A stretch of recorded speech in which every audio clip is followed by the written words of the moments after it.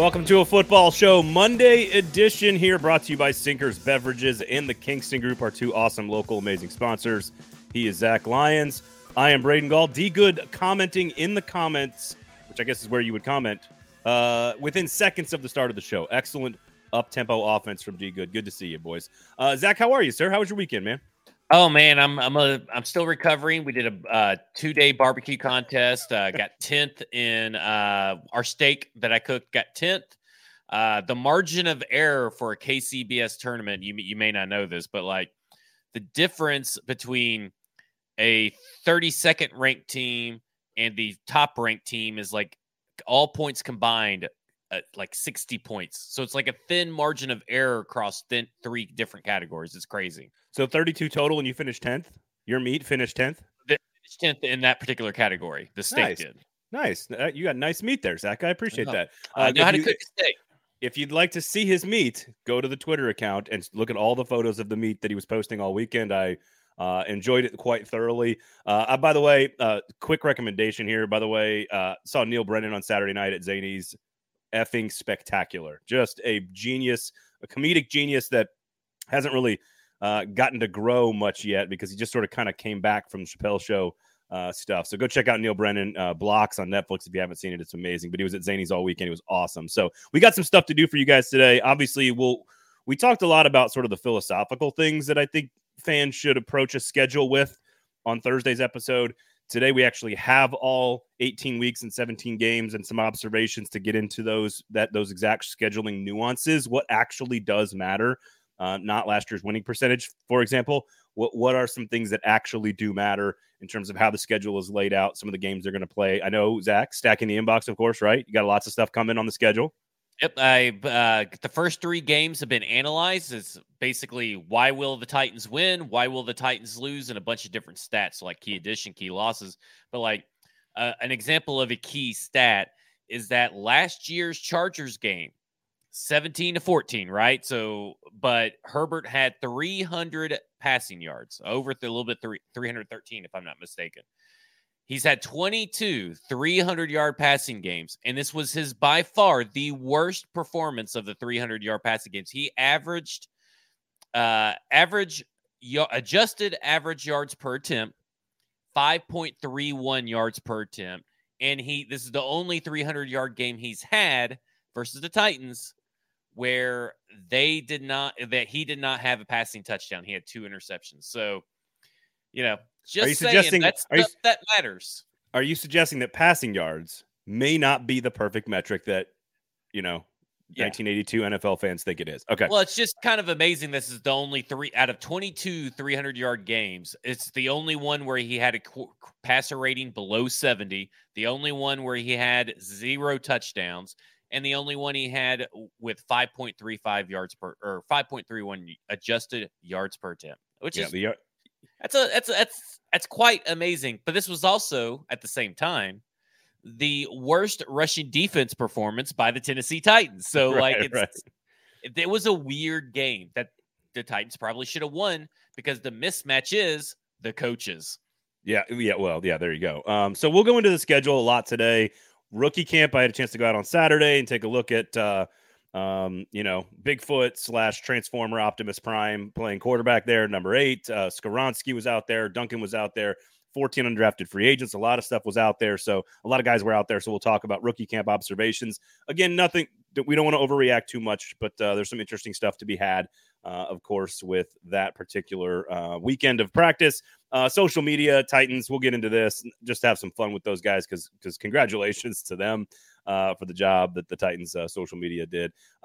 Kingston Group and Sinkers Beverages. Again, just a reminder, please go to Sinkers Beverages in East Nashville or Bluegrass in Hendersonville.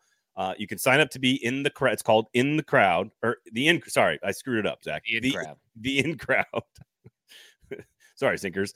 But they are the defending champion. They are the best liquor store in Nashville, named by the Nashville Scene in 2022. They have an awesome selection. They'll help you pick out what you want. I needed some Mother's Day stuff, some nice wine, some champagne for both my wife and my mother. So I went to Sinkers, picked it all out. They helped me pick out the right stuff that they want. I might have also found a VIP allocations for some brown water while I was there. That was just for Dad. Don't tell anybody, but they'll help you out with that too. Great beer selection as well. So make sure you check out Sinkers. And then, of course, the Kingston Group. You guys know the deal. We've said it like a gazillion times. They are here to help you with big decisions about your house. You don't have to make those very often. But when you do, you want the best possible help, the best possible advice, the best possible people on the job. So the Kingston Group, buildkg.com, Nashville's locally owned custom home and remodeling firm. I think I've said that enough times on this show, Zach. Just memory at this point. It's just muscle memory. It's just Mike Vrabel doing reps at this point. So, all right, let's get into rookie camp.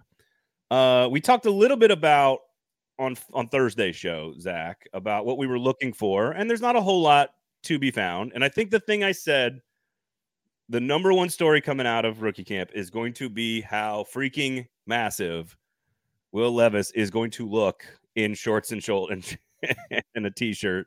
And sure enough, the talk of the press and the coaches and everybody else on the sidelines during his first practice was, look at his calves.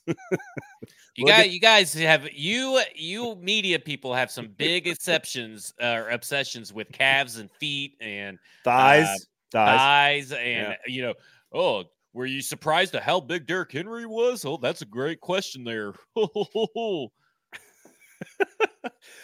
So again, I thought we were kind of poking fun at that on last week's show. Yeah. And having seen poking fun at it, but in reality, just calling it like we see it, which is exactly what happened. Exactly. But again, it's also true. He is a transformer. Like, he looks like an action figure. Whereas I've stood next to both of them at SEC Media and Hendon Hooker. And I don't mean to be rude to Tennessee fans, but Hendon Hooker would look like a middle school child standing next to Will Levis. Well, yeah, he's very thin. Yes, comparatively. And then even further down for Bryce Young. Like, you got to go even further to like fifth grade to get to Bryce Young. And I think we'll get to some of the specifics. And if you have any questions, Zach, I certainly want you to fire away. But the thing that I walked away from, not like any specific plays or arms or anything like that. Like, obviously he's very physically gifted. He just reminds me of Ryan Tannehill. He reminds me of Ryan Tannehill. Is that a good thing or a bad thing? Like, I don't know. Well, let me ask you a question. Could you look at it from this perspective that, okay, he reminds you of Ryan Tannehill, but is it Ryan Tannehill now or Ryan Tannehill in Miami? See, I guess I need to kind of clarify my personal stance on Tannehill is that I never thought he was a great draft pick or a great quarterback in Miami. And then he kind of resurrected his career. So I was always kind of one of the guys, again, I was on the radio at the time saying, I don't know why they would make the switch. I don't know why they'd make the switch. Sure enough, that was dead wrong. But nobody saw 19 and 20 Tannehill coming. Like, he had never had, those were complete statistical outliers in his career. Mm-hmm. It's hard to answer that question, Zach, with if you get 12 years of Ryan Tannehill franchise quarterbacking from Will Levis, then it will have been a very good draft pick. Do you think that he looks like the Ryan Tannehill of now? Like, I'm trying to do, so you kind of get where I'm coming from, is say that if he looks like at worst, the 2021 or 2022 version of Ryan Tannehill right now, then that's a good floor to start from. You get what I'm saying? That's not, you're not necessarily limiting him to Ryan Tannehill of that, but that's, if you're saying, I guess, do you walk away with saying something like that thinking, okay, that's kind of the floor, is Ryan Tannehill? I think ultimately that's how I feel, is that I think worst case scenario is you're probably getting like the 16th best quarterback in the NFL for 10 years. And that gives you a chance to win games with an upside of far greater than that, right? Like, the upside is who knows what the upside is. But to see a rookie running around, and again, just looks like, from a skill set standpoint, size, he just looks like Ryan Tannehill. Like, I don't know, like, he moves like Ryan Tannehill. He runs like Ryan Tannehill. He's got the arm. Like, I think he's got we'll talk about his delivery, because I think that was noticeable, that it's a little bit quicker. It's a little bit shorter. He kind of drops his arm sometimes when he's rushing, but like and again, maybe it's just having seen Ryan Tannehill in a Titans jersey running this offense for the last 5 years or 4 years, that it just feels very similar. It looks very similar. So kind of is like you're basically saying you realize why they like Will Levis, and you realize why that Will Levis to Ryan Tannehill is going to be a pretty seamless transition. I mean, that's what it kind of sounds like what you're saying. Yeah. Yeah. Did you see enough touch on his throws in the short and intermediate throws? Because basically everything that he throws is a rocket, and it doesn't matter if you're 2 yards in front of him or 20 yards deep, you're getting the same speed ball. So I thought one of the more interesting throws, and there were three that really stood out to me. One was, and they were actually all three to different rookies. One was to Dowell on a crossing route, which was a beautiful ball, probably his best throw. About a 15 yard crossing route from the backside. Really nice throw, big play. Ran down the field and waited for Dowell to come back. Gave him a big high five. They celebrated together. Really nice throw to Josh Wiley on the kind of a corner smash route. I think Wiley was lined up in line at that point, and kind of does the little corner route there. It was a little, he floated it a little bit. Vrabel had some stuff to talk to him afterward, like saying like, hey, make sure you drop it in there a little bit sharper, but it still beat the safety by a step. So it was the right place at the right time. The one that Tajay Spears dropped, I think, is the one where we could maybe Vrabel's looking at that on film and Kelly and O'Hara and saying, because he changed his arm slot, he went a little bit more over the top because it was like a little 5 yard crossing route out of the backfield. And he kind of threw it down, right? Like he threw it down into his gut because he was trying to avoid the defensive player behind him. That one was a little hard because it hit Spears. It looked hard in the video because I know which one you're talking about. Yes, it hit Spears like it was a right placement though, right? Because he changed where he was throwing it. He wasn't going high and outside or out in front. It was trying to avoid the defender behind Spears, so he threw it down into his down into his gut, but it hit his stomach and kind of bounced off. And it was, I don't think that was on Spears necessarily. I think that's probably a little bit more on Levis needing to take a little bit off that because it was very short pass. Well, everybody else said it was on Spears.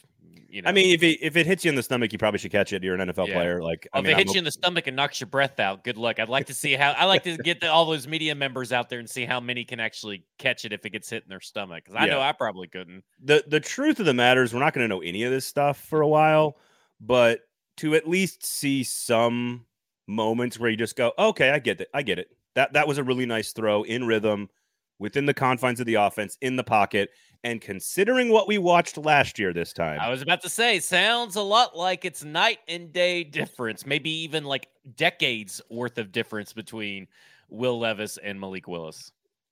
When Malik will, and this is just an example, so it's purely anecdotal, and I'm not trying to pick on Malik Willis here, but when Malik Willis would roll out to his left, it was just one of those things where like, oh, you've never been asked to do this. There's a reason you've never been asked to do this, and it doesn't look good. And Will Levis rolled out to his left one time, and like it was very natural. It looked completely natural. It looked totally like he rolls to his right or like a drop back. Now, did he have some moments in plays where he was clearly like, oh shit, that's a lot. Right? Like, oh shit, that's a lot. I didn't see where I was coming from. Oh shit.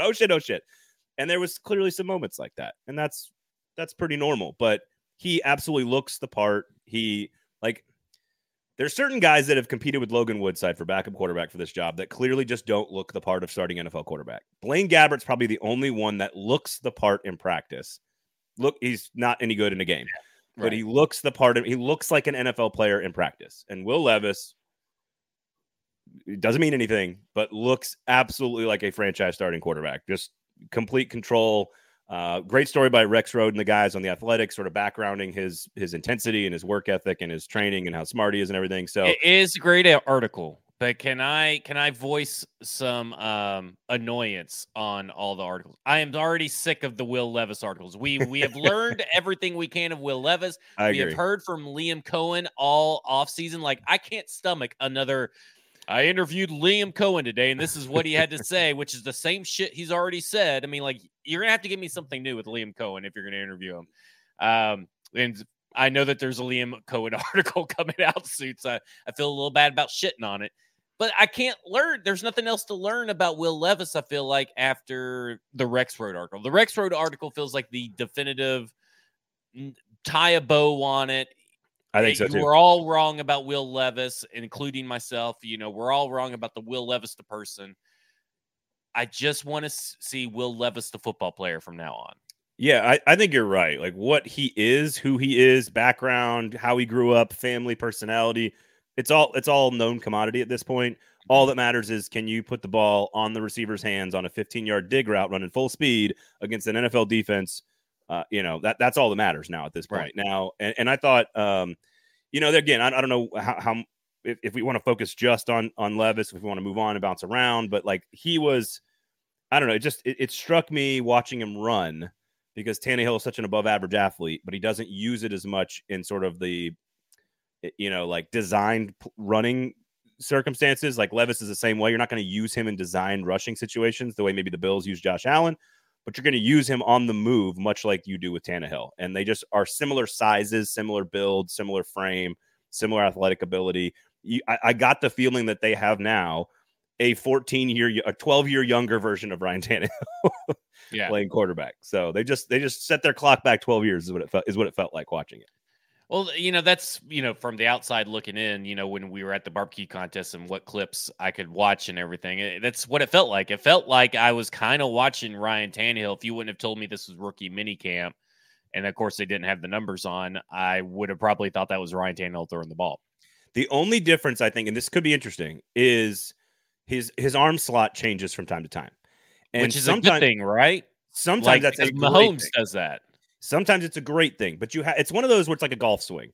You have to, if you can consistently make a good ball contact on a golf swing with fundamentals, then you can kind of do all the extra cool shit to make the ball, slice and fade and draw and, but you have to kind of fundamentally know how to reconnect with the ball consistently every time, which I cannot do.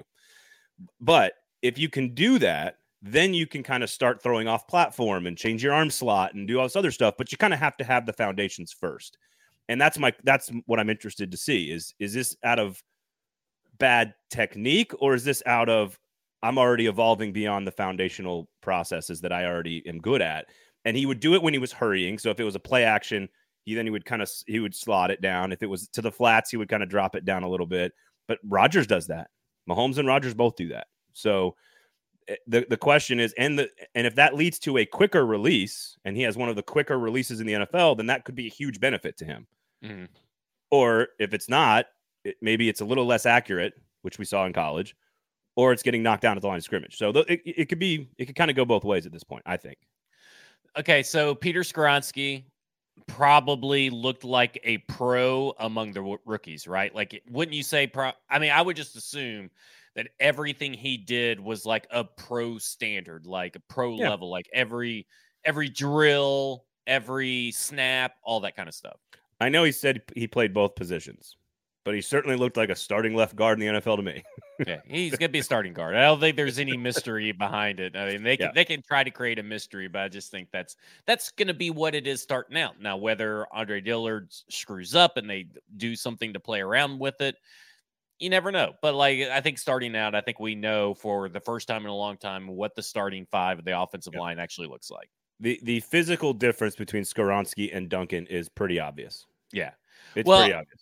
I guess since you just mentioned Duncan, let's shift to Duncan because I was going to try and go in a somewhat of a semblance of order.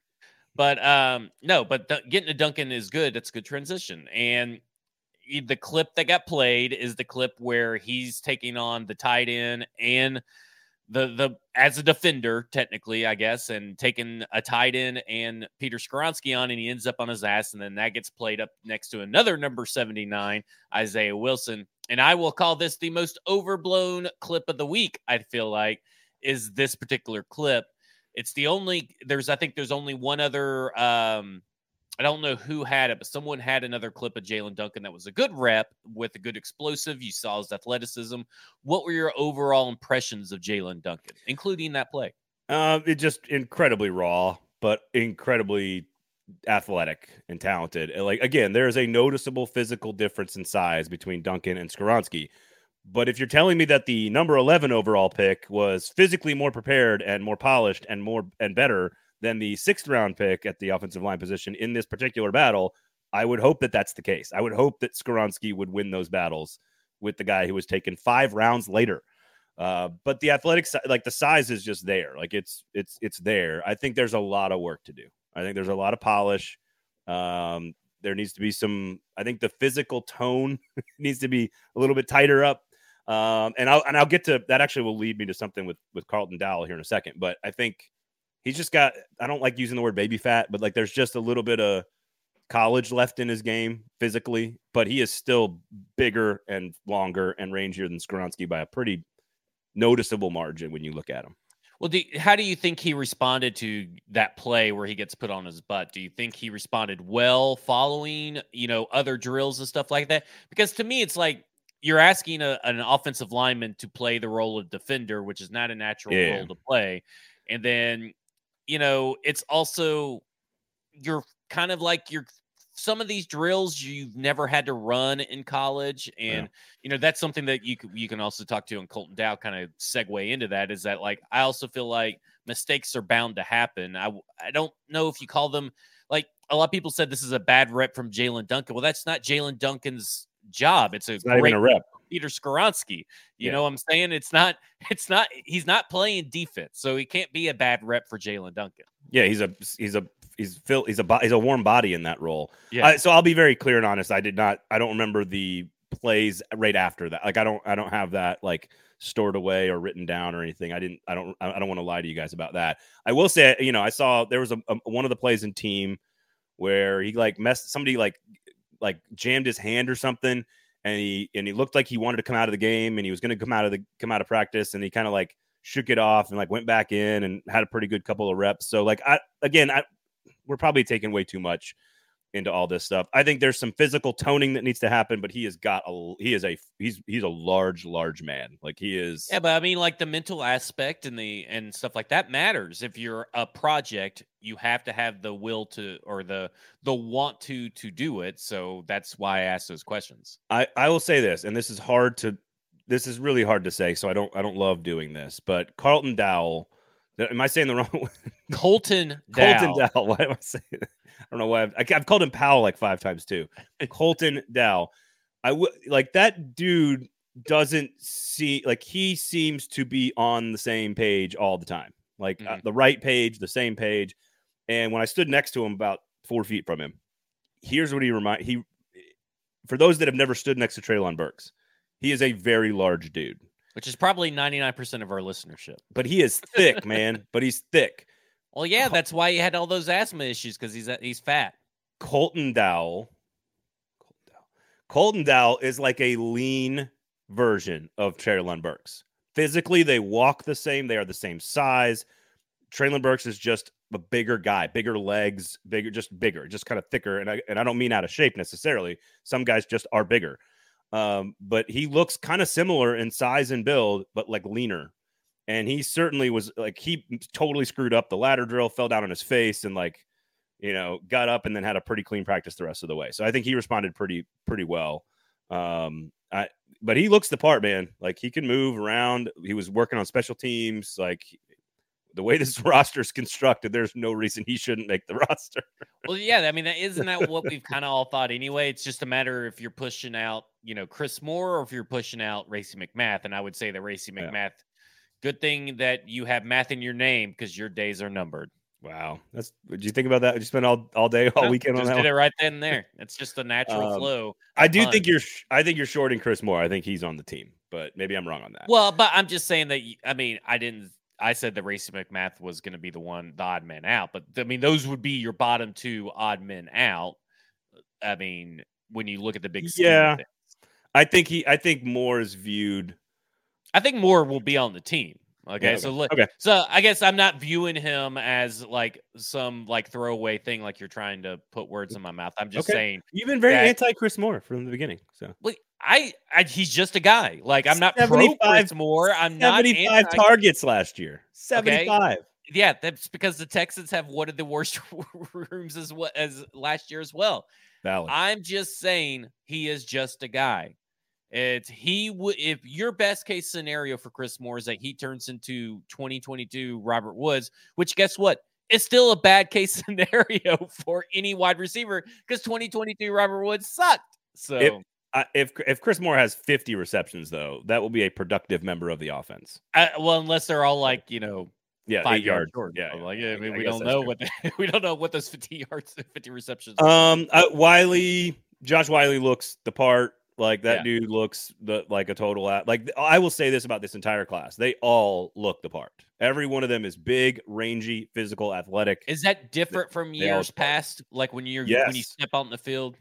Yes. Roger McCreary, Elijah Molden, Kyle Phillips. Like I can go down the list of guys that are like that were very ready to play, in my opinion, like mentally and sort of technique wise, but just not physically there yet, right?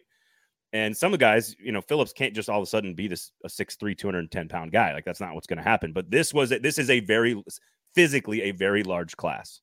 It's just they're big dudes. Anything that you could glean off of Reggie Roberson? I know that he showed up and played. Anything that maybe he stood out on or anything? No, I'll be honest. I didn't watch the receivers a ton until we got to team drills, and then it was Levis to Spears, Levis to Wiley, Levis to Dow. Like they were throwing to the guys as first teamers that they drafted. Spears, I thought the quickness and sort of the shiftiness in space was all there. They were working on sort of releases off the line of scrimmage one time, and I think I got a video of that I put on Twitter. Really quick feet and quick release off the line. So if he gets motioned out of the backfield. There were a couple of occasions where more than one running back might have been on the field at the same time, and that looked like a really interesting potential lineup, which I know we've all wanted to see for the better part of like 6 years with Derrick Henry. But I did see some 21 out there for sure. I think you just, they look like, I will say, they all look like NFL athletes. There's nobody out of that 6 that looks like is a project, is a reach, because like even. And I like Roger McCreary, so I'm not using him as like a negative example, but Roger McCreary kind of just looks like a guy. Yeah. And I think it's because he's smart and works his butt off and is, I think that's why he's changing his body this offseason, but he kind of just looks like a guy. Whereas all 6 of these guys, if you saw them walk by, you'd be like, okay, that's an NFL player. There's 2 media obsessions this weekend that kind of drove me nuts, and they kind of both play into the injury angle. But first, this Carmen Sandiego game that everybody's playing with Kearis Jackson like it matters is driving me nuts. Whether he plays, whether he's on the team, whether they signed him to UDFA, who gives a flying shit about Kearis Jackson? Because I don't. You mean the guy that was walking around in a uniform but without any equipment on? Whatever that guy was doing. He was there. I don't know. Okay. I mean, but everybody's obsessed over it. Like everybody's like, well, why isn't he playing? Oh, let's waste time of Mike Vrabel and ask about a guy that we know he's not going to answer about that's probably not making the team anyway, because we have this weird obsession with that.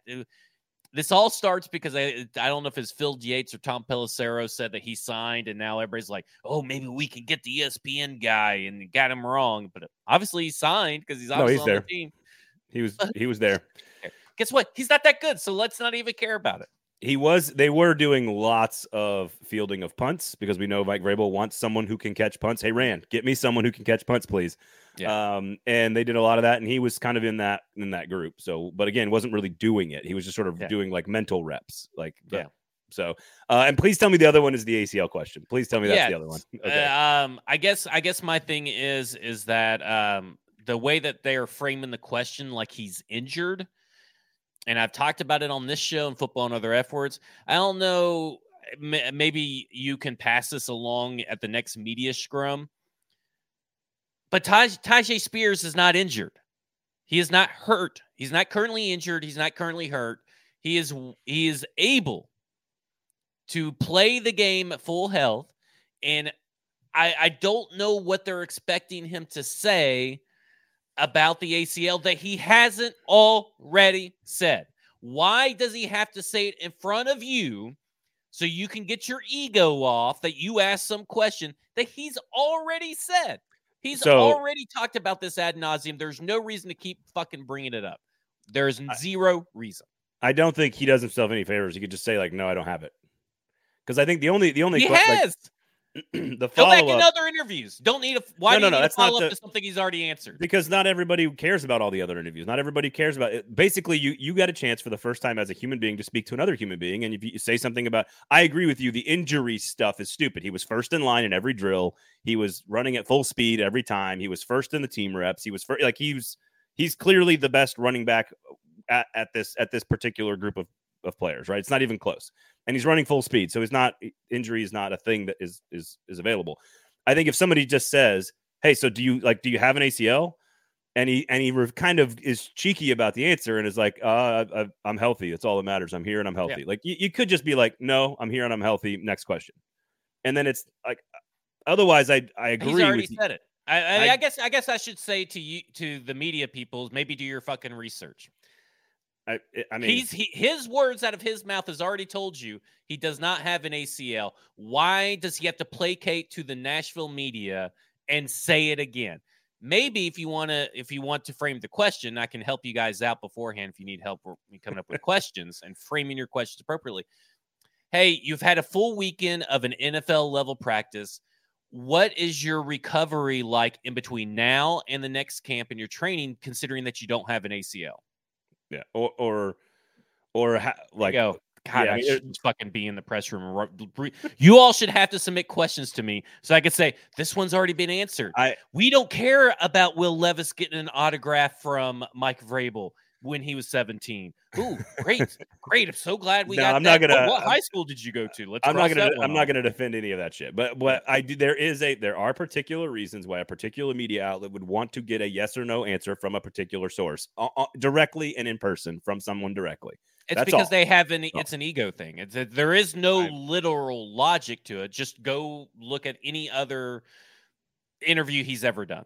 I don't know. I mean, I'm sorry that people can't do that, but I do agree with the most important part, which is to stop talking about this like he is an injured player. yeah, I think that he's is not injured.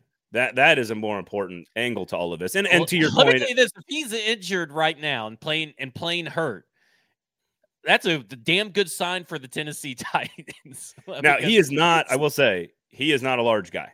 Like of all the six, he is the one that is sort of, I would say, below the average size of an NFL player for his position. Like just in general, the other five are like monsters in terms of their average size. But he was first up, showed a lot of burst, a lot of quickness, a lot of wiggle, lined him up in a lot of different situations. Like he's just a very versatile piece that I think is going to be used a lot, and I think he's an asset to the team. So it should be interesting to watch how camps continue to evolve and those players continue to get like this year's Kyle Phillips, don't you think? Like he's going to be the guy that is everybody's talking about after every camp. They're like, wow, this guy's explosive. And, the only reason they're surprised is because they haven't watched him and haven't paid attention. I think this just kind of hit me, so that's why I'm kind of bouncing around here. So I apologize, but like Wiley's releases, I think, are interesting. Like Tajay Spears is extremely quick and decisive. I think if Wiley can get the releases down and really like explode off the line, he can be dangerous because once he's going, he's a tough cover because he's so big. And so Levis had really big, he has a big catch radius and big windows to throw the ball to. And so it'll be interesting to see if, again, they were using him as like a pass catching TE1 in this particular situation. I don't think there is anything else to use him as. There's no contact. But then when they went team drills, Levis fumbled the very first snap, and then he recovered after that and was in good shape. So some really nice throws. So let me ask you this: your expectations or your hopes for this draft class. Does it seem like there's a good chance that because we talked about like you probably will have at least 5 future contributors out of this team in 2023, because obviously Colton has a clear path. Jalen Duncan doesn't have a clear path. He's the only one out of the 6 with no clear path to contribute, because Will Levis technically can do himself a lot of favors between now and camp. But we know that he's going to be at least a future contributor. Do you still feel that way? Are you feeling pretty good about this draft class compared to other draft classes, maybe sans the 2019 one? Man, that's a tough question. I have to I got a better question real quick. Okay, let's narrow it down. John Robinson's first draft class compared to this draft class. So the 2016 draft class compared to this draft class. What are you feeling right here? That's what is that? Conklin, Henry, Austin Johnson. Yeah. Kevin Byers in that class. Yeah. It's so hard to like compare a couple of like all-time Titans and an all-pro offensive lineman. But I will say, comparing them as rookies, we're not comparing them as what they are now. No, I know. We're comparing them as what their expectations were going through. Because this 2016 team a long time ago. had very low expectations much like this team. I think there's a lot of parallels to these teams. You want to know why I can't remember what that class looked like in rookie camp? I did not cover the team that year. That was the first year. Oh. So I started covering the team like officially when our show launched in September of 16. So I did not officially move to even covering an NFL team technically until so I would not have been at rookie camp or even OTAs or even mini camp for that year. I will say I can compare it to last year's class. Yeah. Like I can compare it to last year's group and be like, all right, well, this guy looked physically ready and was clearly a specimen. This guy looked, again, like Roger McCreary kind of reminds me of Spears to some degree, like a little undersized, doesn't look like an NFL player, but clearly is going to be one. I definitely remember Elijah Molden. Elijah Molden is one of the guys that stands out the most as like the most ready I can think of in like day one of a practice, rookie camp, and training camp, where I was just like, that dude looks like he's a 3-year veteran. Yeah. Like physically, mentally, in the lineup at the right place, involved in every single part of the game. Like he just was there. And I think it's too early to tell. You know, I will say you're right about Duncan.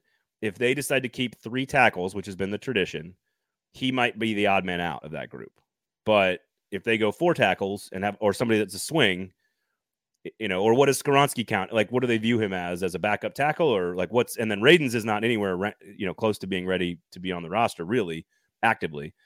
So I do think Duncan is the odd man out. I think they expect I think the first Wiley's obviously making the team. first four, I think have to be pretty mainstream contributors. Like comparing Wiley, I can't wait to compare Wiley and Chig as the camp goes along because it's so fresh and so new. Because Chig looked absolutely the part last year too. Like Chig looked, much like Molden. He looked the part for his role because he did struggle with blocking. So Josh Wiley's role is to kind of do both, kind of be a little bit Chig, kind of be a little bit blocking. So you can't tell with how his blocking, you got to have pads for that. How his blocking is compared to where Chig was last year. It's a good. I hadn't thought about that, but Chig also like Elijah Molden. Chig is one of those guys where, like, at the first day of practice, I look it over at somebody that I'm talking to about media. I'm like, that looks like a professional football player. Yeah. Not like because he's like chiseled or like a monstrosity, but like in the right place, in the right time, doing the right things, lining up in the right positions. Just sort of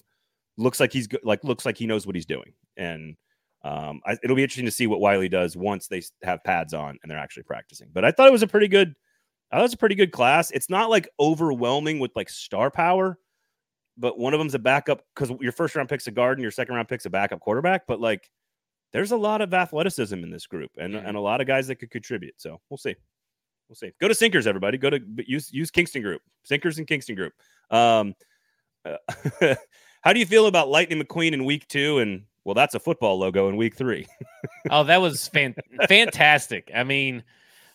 The Chargers just did the same thing they did last year. And so I was a little disappointed in what they chose to do and the route they chose to do it. So it's nice to see that the Tennessee Titans did something. They did 2 videos and both were pretty good.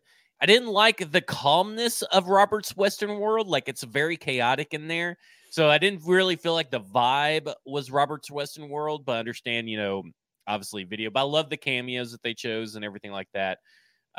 Jeff Fisher, Sheamus, Jelly Roll, Nate Bargatze, and then some people I just didn't know. Hey, my shout out to my boy Tommy from Moon Taxi, who's wearing the V Love jacket that was like that. He was at the bar clinking drinks. I will say this: I was hard to read. I thought it was very well produced. Yeah, it was very well made, and Coach Mack is awesome. It was hard to kind of figure out where the teams were going to pop up at. It was hard to actually read the schedule, like other than the last 2. And then maybe like the Ravens game that was on like the post there. Yeah. It was hard to know. Like at one point I was reading the pool table light in the wrong direction. Like I'm reading from right to left. Like, what are we doing here?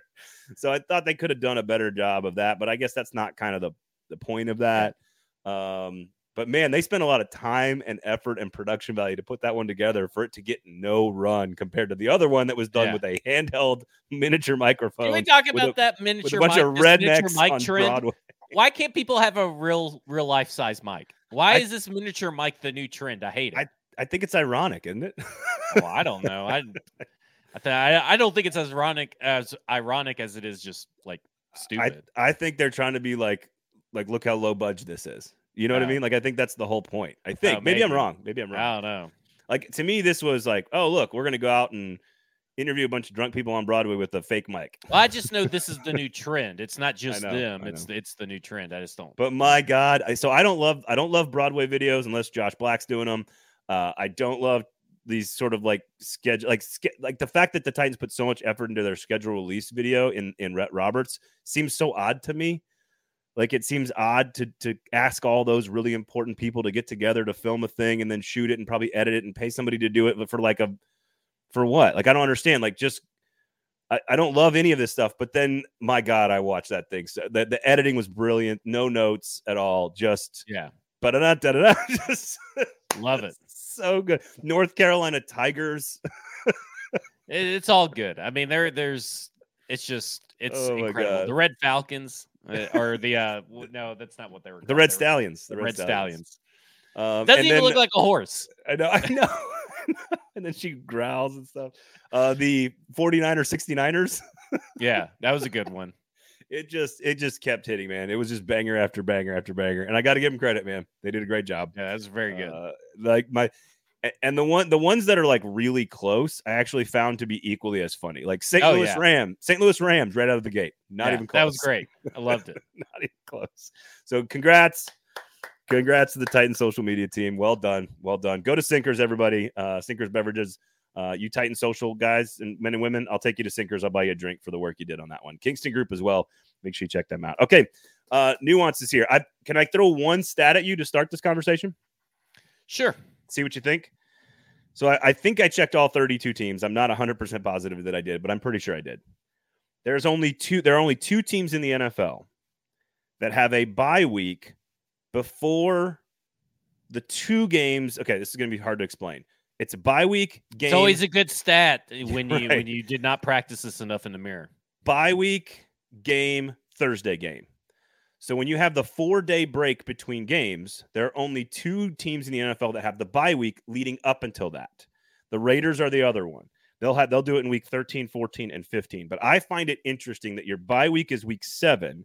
You then play Atlanta at home and then at Pittsburgh on Thursday night. So you get a 14-day. Now, some of that is traveling back from London, but you get a 14-day window to prepare for the short week.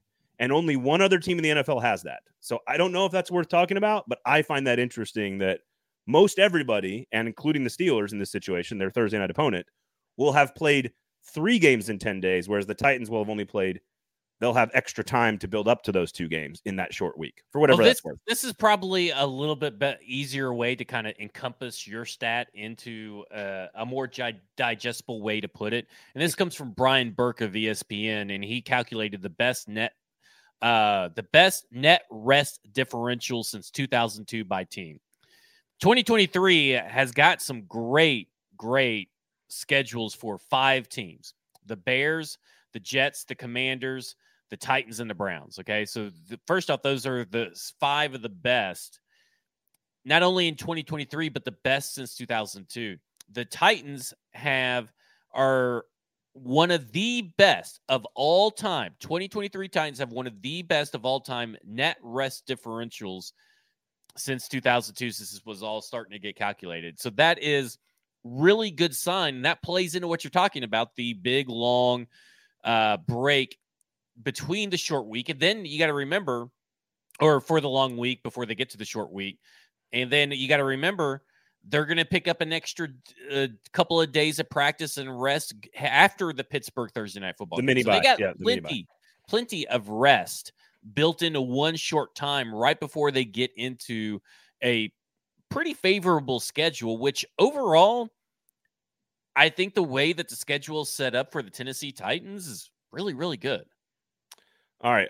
That's one. I've got a bunch of things kind of listed as positives and negatives, and that was just one that caught my eye first as one of the positives. Yeah. One of the negatives for me, and I'll just kind of bounce around here, and if you want to jump in, please feel free. One of the negatives, I think, is that they are going to go Derek Carr, Justin Herbert, Deshaun Watson, Joe Burrow in the first 4 weeks of the season. Those are arguably, I mean, you got and then you got Anthony Richardson and Lamar Jackson. The level of quarterback play drops precipitously in the schedule once you get to that middle, because then you got Atlanta, Pittsburgh, Tampa Bay, Carolina, the quarterback play goes way down after that rest period, but not in the first month of the season. The first month of the season, that pass defense needs to be ready. Yes and no, because the pass defense is going to have to be ready regardless, and it should be. Like, the defense as a whole, compared to the offense, doesn't have that many new pieces that you have to adjust around, and the staff is largely the same. The scheme is largely the same. You're getting Harold Landry back, who's familiar with everything that's going on, but it does fall onto the Chris Harris getting the defensive backs ready, and that will be one of the key pieces for the stretch, specifically for the Chargers game. But when I really look at getting Derek Carr week 1, that is a pretty good draw, considering that he's not going to have the chemistry that you're looking for when theoretically, because here's what I mean by that. Neither are the Titans, right? The Titans have a lot of new pieces from the offensive line to everywhere. So the Titans defense needs to take advantage of all these matchups. And one of the biggest matchups they could take advantage of is Trevor Penning, who's on the left side. He only has one career start, and he's only played in a handful of other games. You load up that left side, you pressure Derek Carr, get him out of rhythm. Don't let him get to Chris Olave. You are going to make hay. So that it's like one of those games. This is a slugfest kind of game to me. I see what Alvin Kamara is. I don't think that Derek Carr. I think the narrative out of this and the Cleveland game is going to be largely the same. The Titans are going to win, but all they're going to talk about is how overpaid New Orleans is, and how overpaid Derek Carr is, and how overpaid Deshaun Watson is, and how Deshaun Watson still looks like the same Deshaun Watson of last year. And no credit to the Titans, and I kind of don't blame them. In that instance, it's kind of like winning the games that they won last year at the beginning of the season. Weren't very impressive. I think the Cleveland game, they have a chance to win decisively in a close game, but it's still decisive. I think the Chargers game, man, I wish I could say they're going to go 3-0. That Chargers game right there reminds me so much of the Bills game last year. Well, and they have a terrible track record against the Chargers on the West Coast. They're a little bit better at home against them. I just think if you rank the 17 quarterbacks on their schedule outside, and I don't really exactly know, I mean, again, other than Trevor Lawrence, you could argue that 5 of the top 6 quarterbacks that they're going to face the entire season all come before they play with Baltimore and London in the first 6 weeks of the season.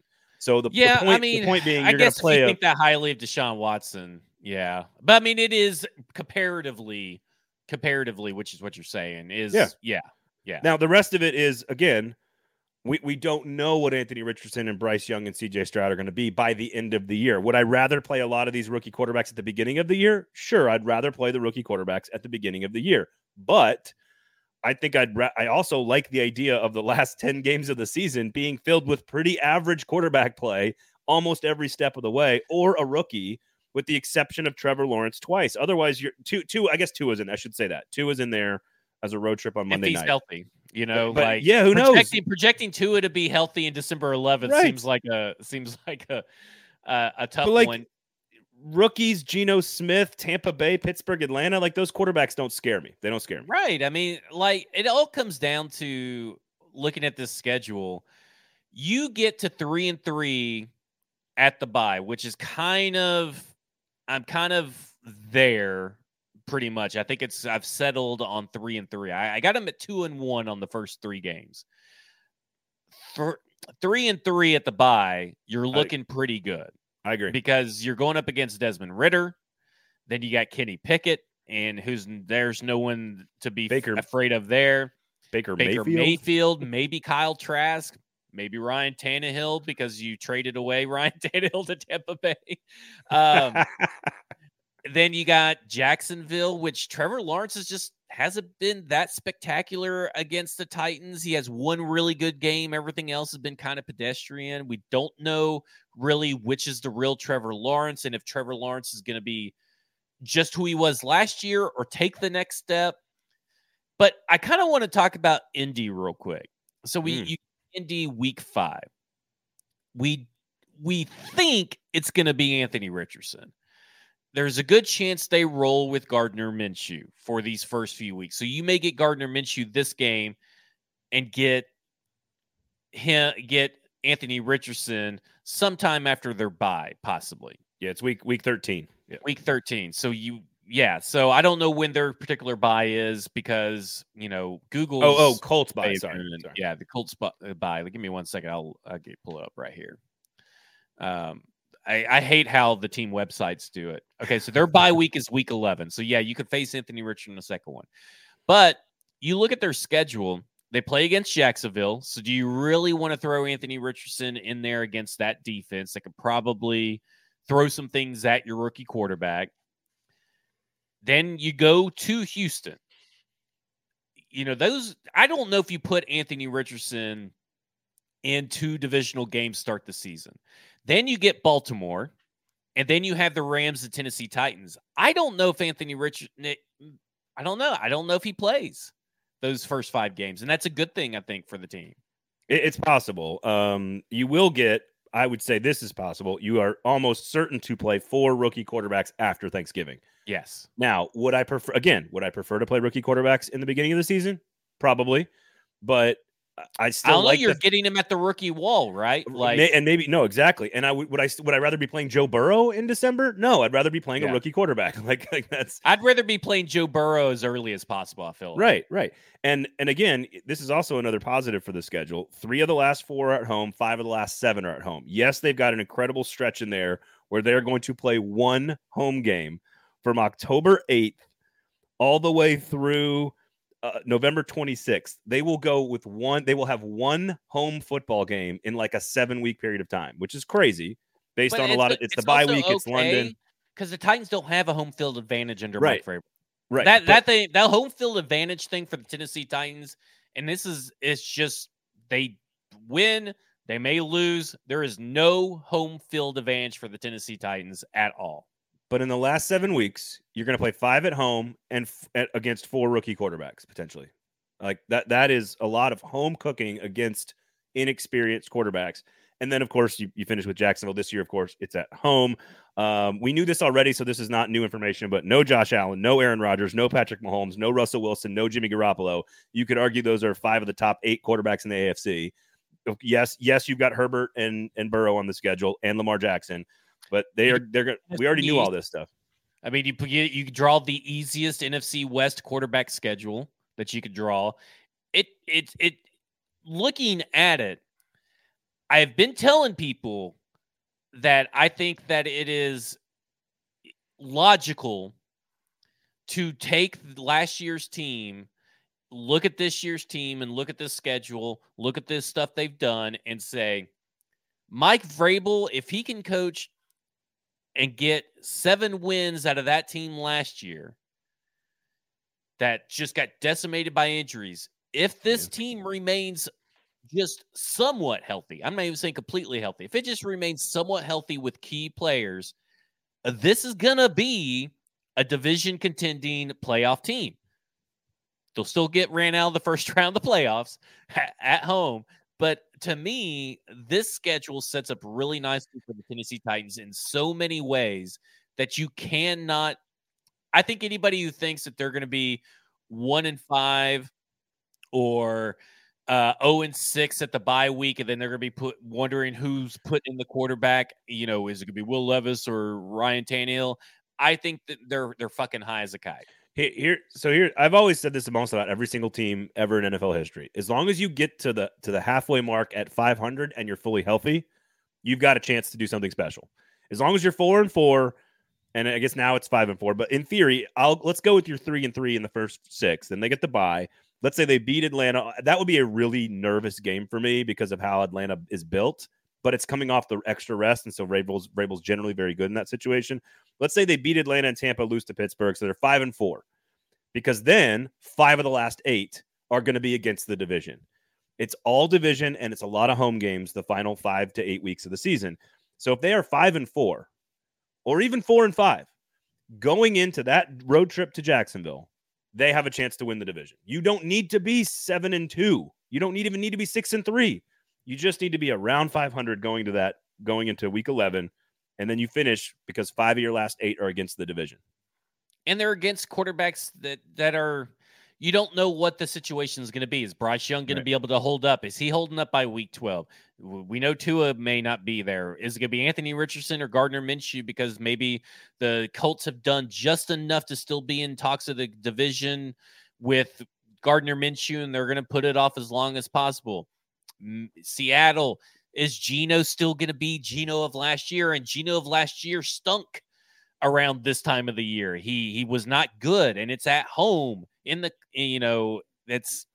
they're coming to the East Coast. All that stuff just lines up for it's a 10-win team minimum, I feel like.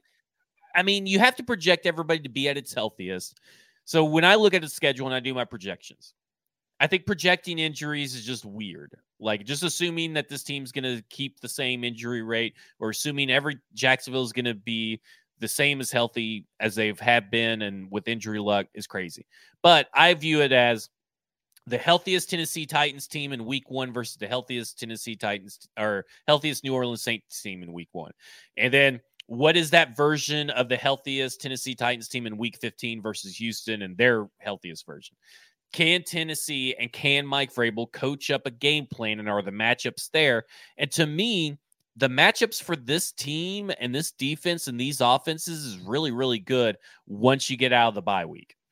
I think AFC North, NFC South could not have asked for a better time to be playing those two divisions fully in completion, especially in the NFC. It is by far the worst division in football, even worse than maybe even the AFC South. But those, and I think getting Cleveland, Cincinnati, Baltimore out of the way, in the NFC North or the AFC North is really a good thing for the team. It may not be a good thing for fan base's sanities, because I think those are going to be the 3 losses that, or I'm going to have 2 losses out of there.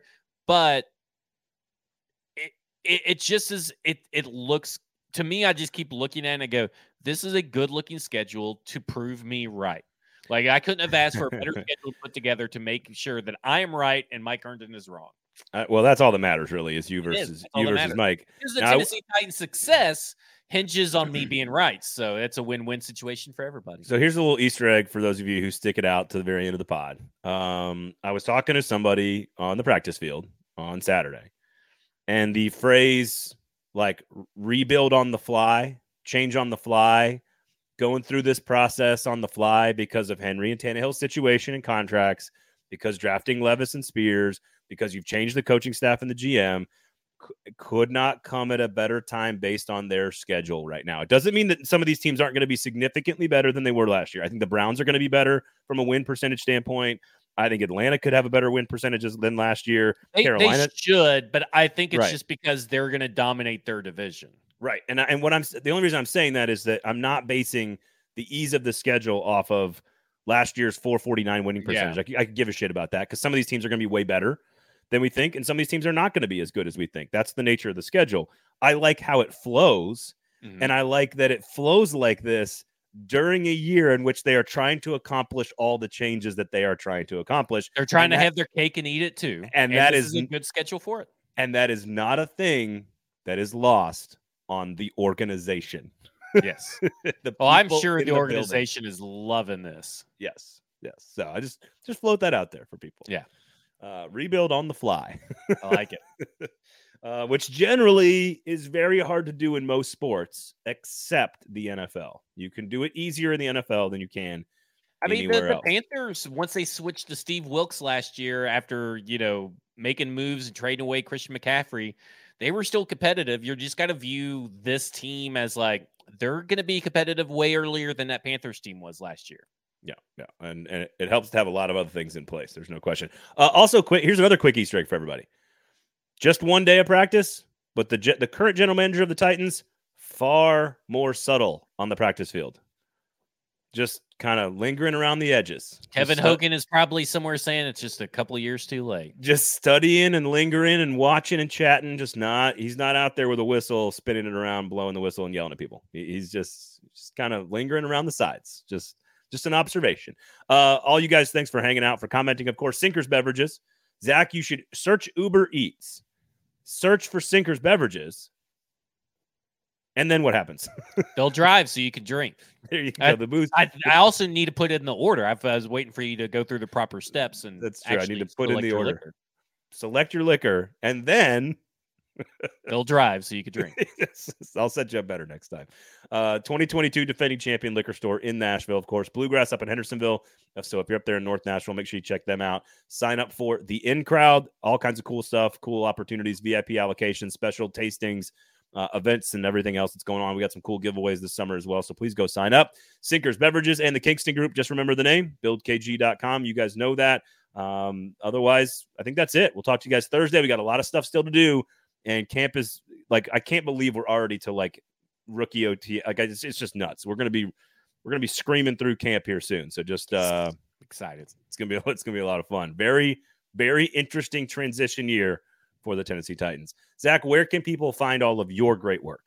StackingTheInbox.com. $4 a month will get you everything that I write and what Trey Watkins writes, and then $5.08 a month will get you everything that we write and what Stoney Achilles film breakdowns, draft breakdowns, and all of his Titans analysis every Friday over at StackingTheInbox.com. Become a VIP for just $5 and I think like 3 or 8 cents a month, which is still very inexpensive and less expensive than every other Titans-based subscription site. Very specific adjectives in that sentence. I like that. Very good. It could say it's cheaper than the Athletic because don't they do like $1? Yeah, it's true. Yeah. That's true. So check out stackingtheinbox.com, football and other F words, all the other great shows across the 440 Sports Network. We had Paul Feinbaum on show on Lamestream last week. We had KJ Jefferson on Fringe Element. So if you're into SEC football, go check that out. There's some rumors swirling about the Predators, so make sure you're tuned into the Gold Standard podcast as well. All the other great shows across the network. We do appreciate all you guys. Music City Audible, Hot Read Podcast, you name it. There are a bunch of good ones from Broadway Sports Media as well. Otherwise, I think that just about does it. The players, there'll be some select veteran players for the Titans speaking tomorrow. We'll have some reaction for you on Thursday. Otherwise, have a great week. For Zach, I am Braden. We'll talk to you guys on Thursday.